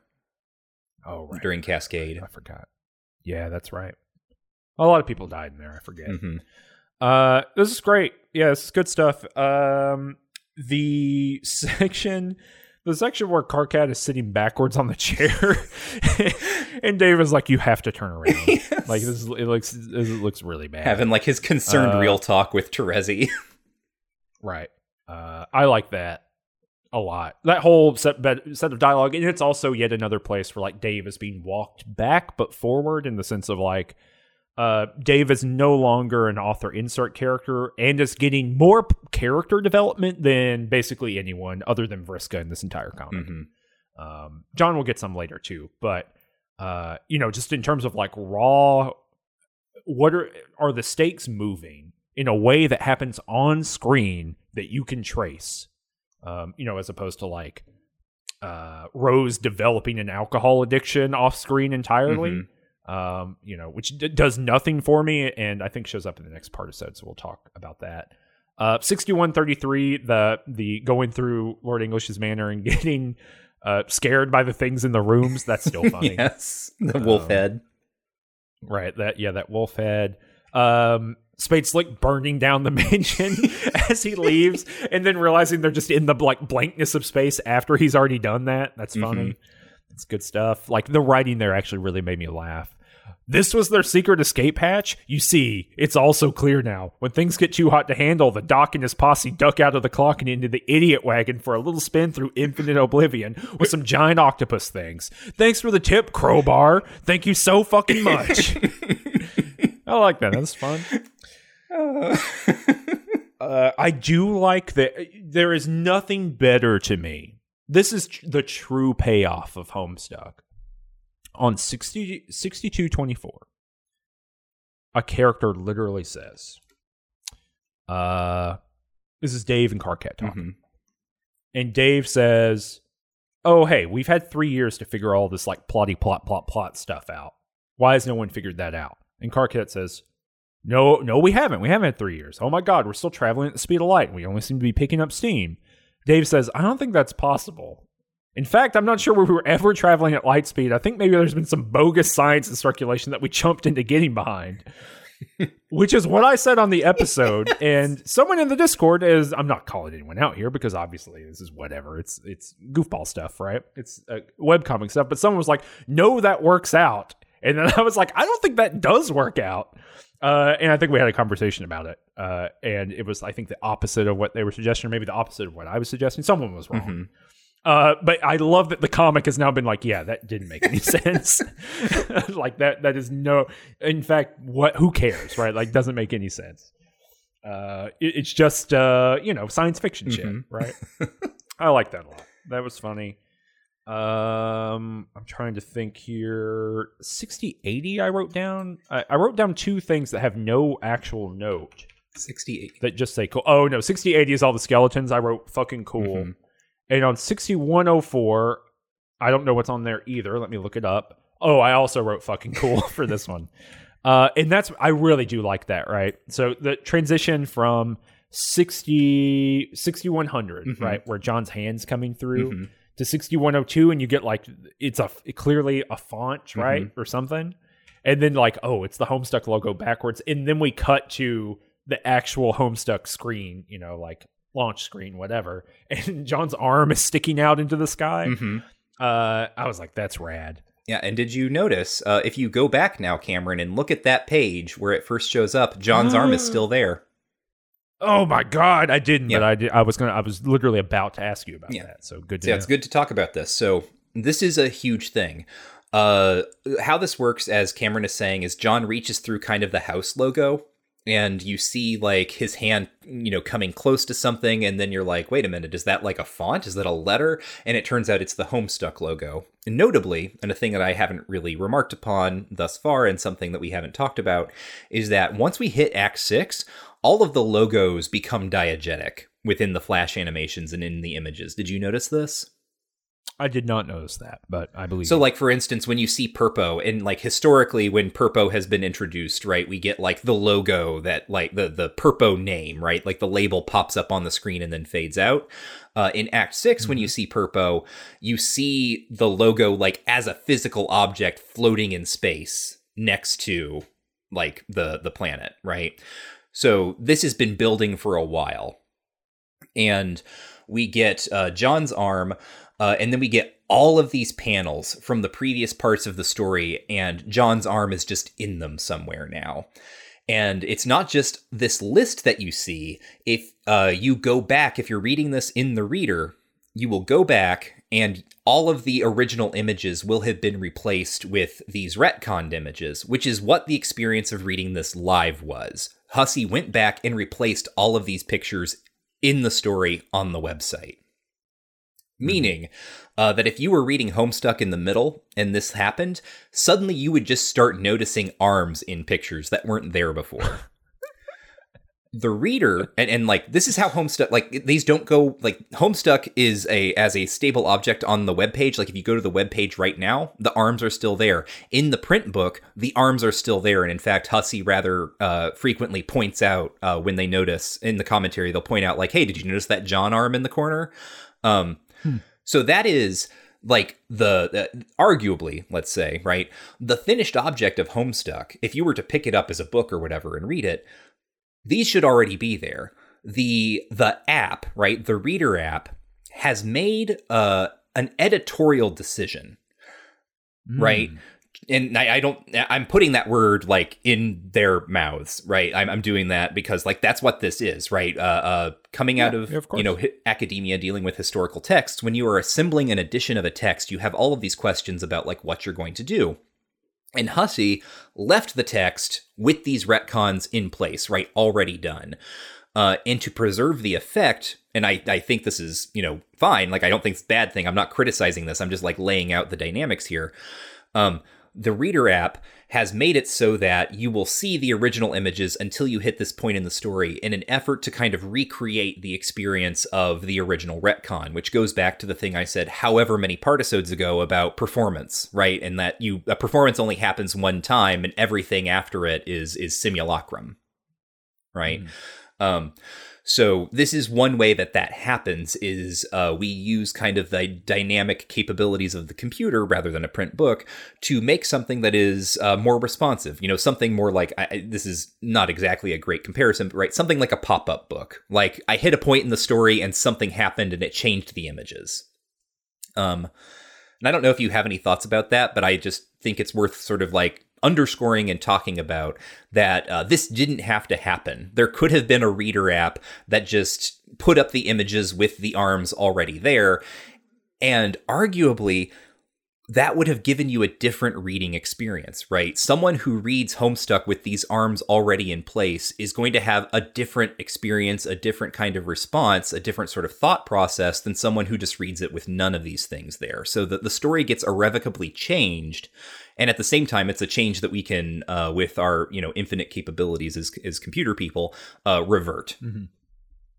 Yeah, I mean, I don't think I have any big thoughts on it, but like in a comic where, I don't know, a huge part of it is like recognition of patterns and like seeing things that happened before happen again, mm-hmm. right? I mean, that's the big reveal about the big green sun, mm-hmm. right? Like, you thought it was one thing and it's another mm-hmm. thing, right? You thought it was in one time and it was another time, right? That the recontextualization of the thing you've already seen is the deal. I mean, to the point where in the reading that we did, I think for the next partisode, people are commenting on it, right? Yeah. Like characters are talking about it.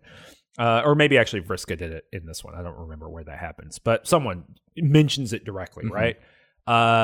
It's 100% an editorial choice, right? To exclude that, because otherwise I would have been like, Michael, what is that weird little line mm-hmm. up by the Homestuck logo? And you would have had to say, I don't know what you're talking about. We'll have to wait and mm-hmm. see. And I would have thought about that forever. And there would have been many times I read the comic going, well, is this where I'm going to learn about the little arm mm-hmm. thing? Whatever, the little line up there? Yeah, so it would absolutely change it. I mean, the comic is built around telling you what to pay attention mm-hmm. to and what not to. And here's a thing that directs your attention. Mm-hmm. So yeah, interesting directorial or editorial choice, not directorial.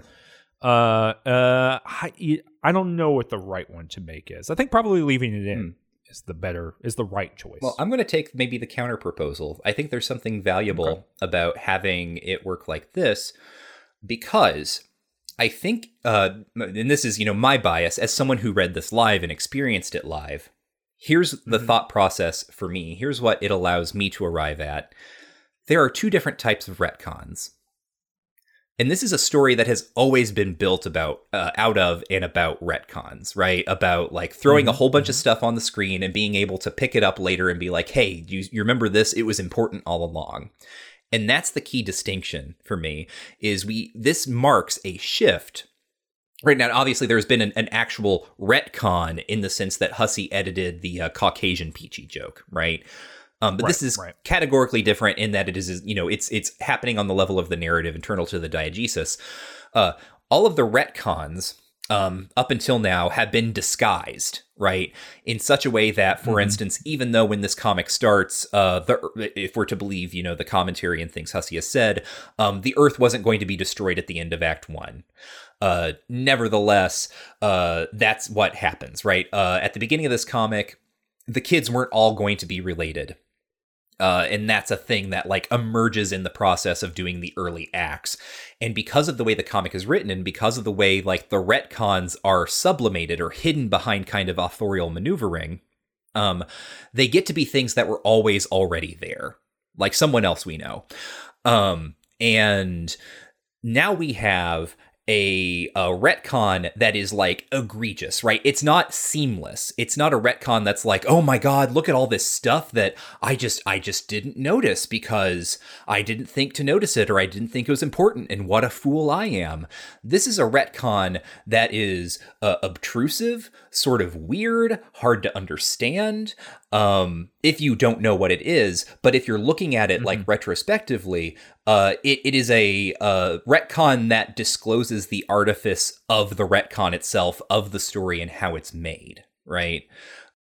Mm-hmm. But I guess the additional thing there would be, if you read it archivally from the beginning with this arm sticking out, you would not know it's a retcon. Right. You know what I mean? Like, obviously, like, that's the nature of retcons, mm-hmm. right? But, like, it would just appear to be a stable loop of arms sticking out of random places, right? And so, I mean, I think you're right. In the narrative abstract, I think you're mm-hmm. right. And as like a historical artifact, I think you're right. I think in terms of like setting this up. I mean, I think there's a reason Hussey does it, right? Like changes the image and leaves it changed. I don't know. Yeah. I think I'd have to live a different life. I'd have to some sort of, we're going to explode this world. We're going to go through a lot of rigmarole, and then we're going to come back around Earth 2. We're going to leave the arm in, and we'll see what happens. Yeah. I'm only saying all this because it's a topic I'm going to continue to think about for the remaining partisodes. Like, you can expect me to revisit this idea of distinguishing between types of retcons and kind of what this comic is doing with its own history of retroactive continuity. Yeah, so that's kind of, I guess, the big meaty stuff. Just some historical notes then, if you're okay with that. Yeah. Okay. Let's do it. Just some, what are people in the thread talking about?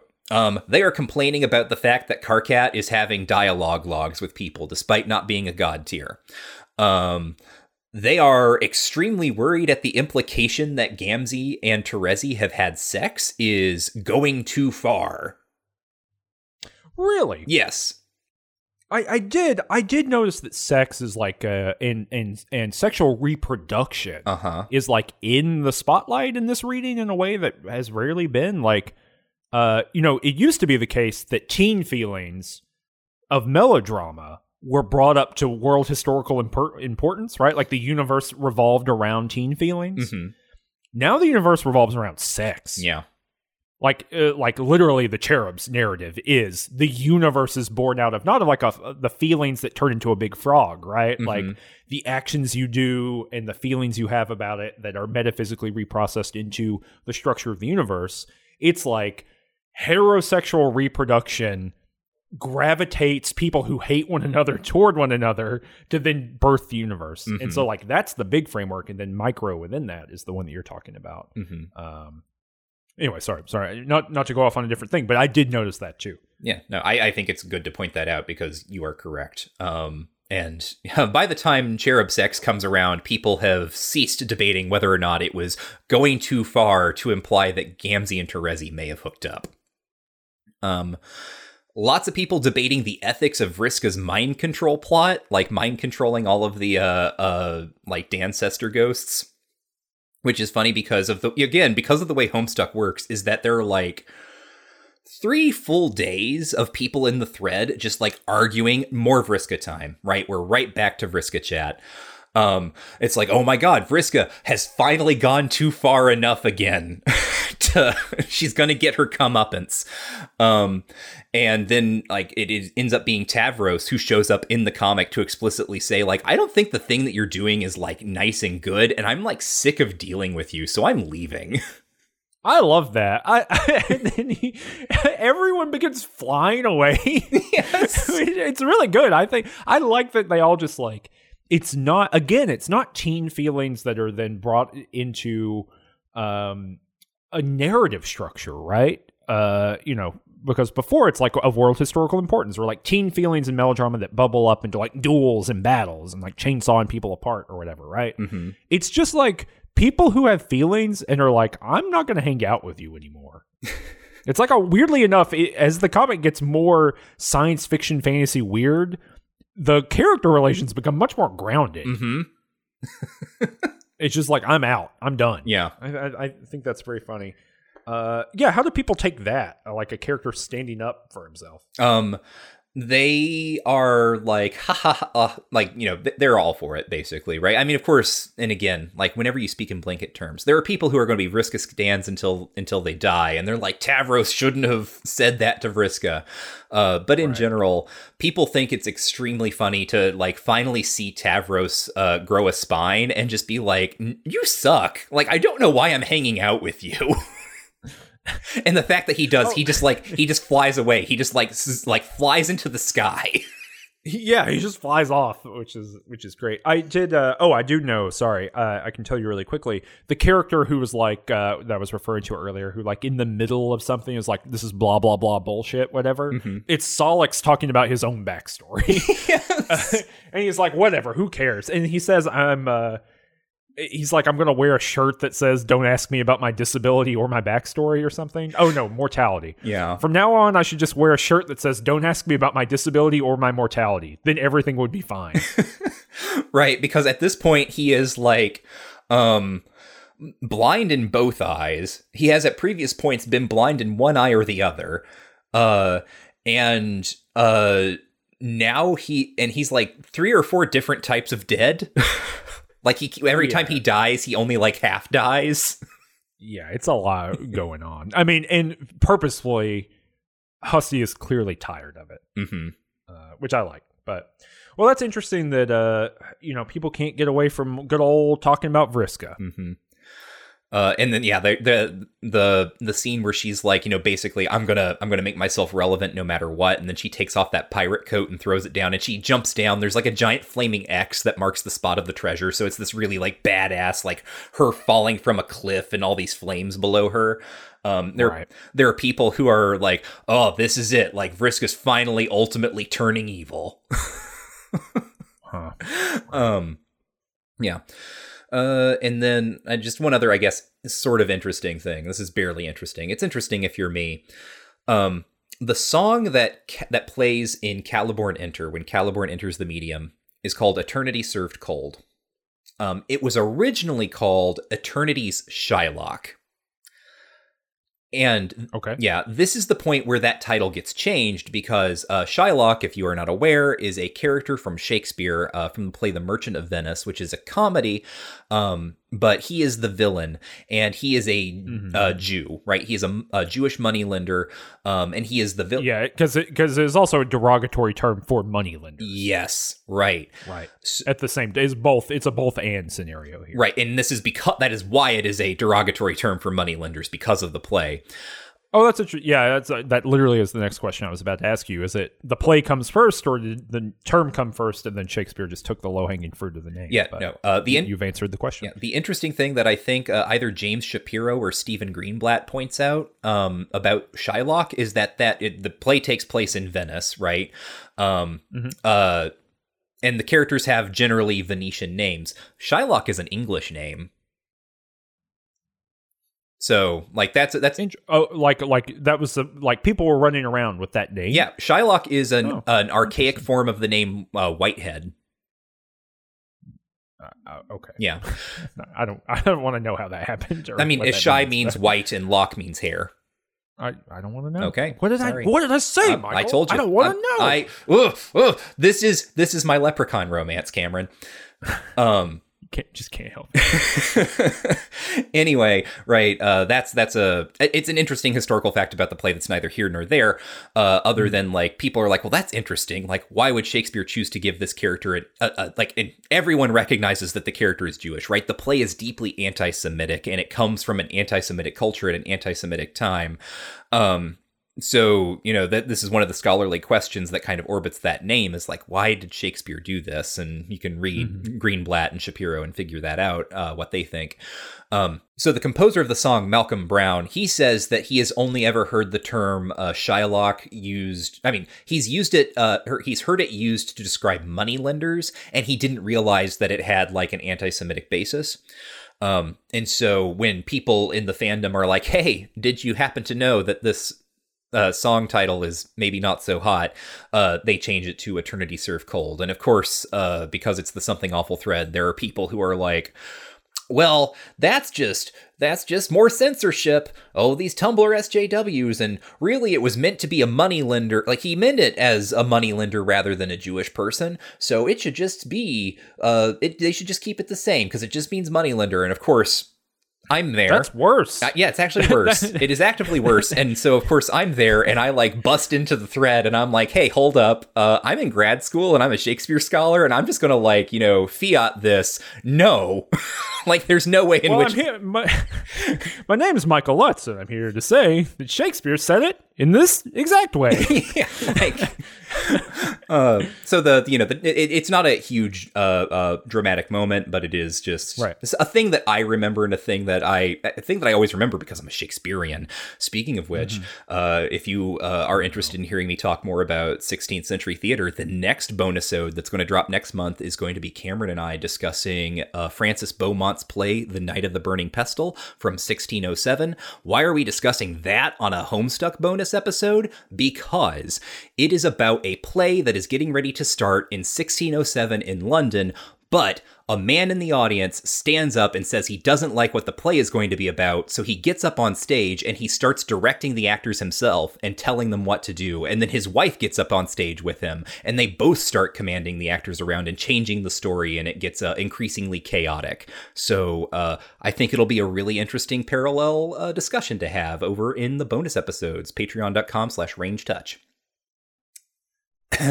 Good spiel. Great stuff. And really, that's it in terms of historical notes, because as I said last time, Homestuck has kind of peaked, and you can feel it in the thread. It is sort of lower energy.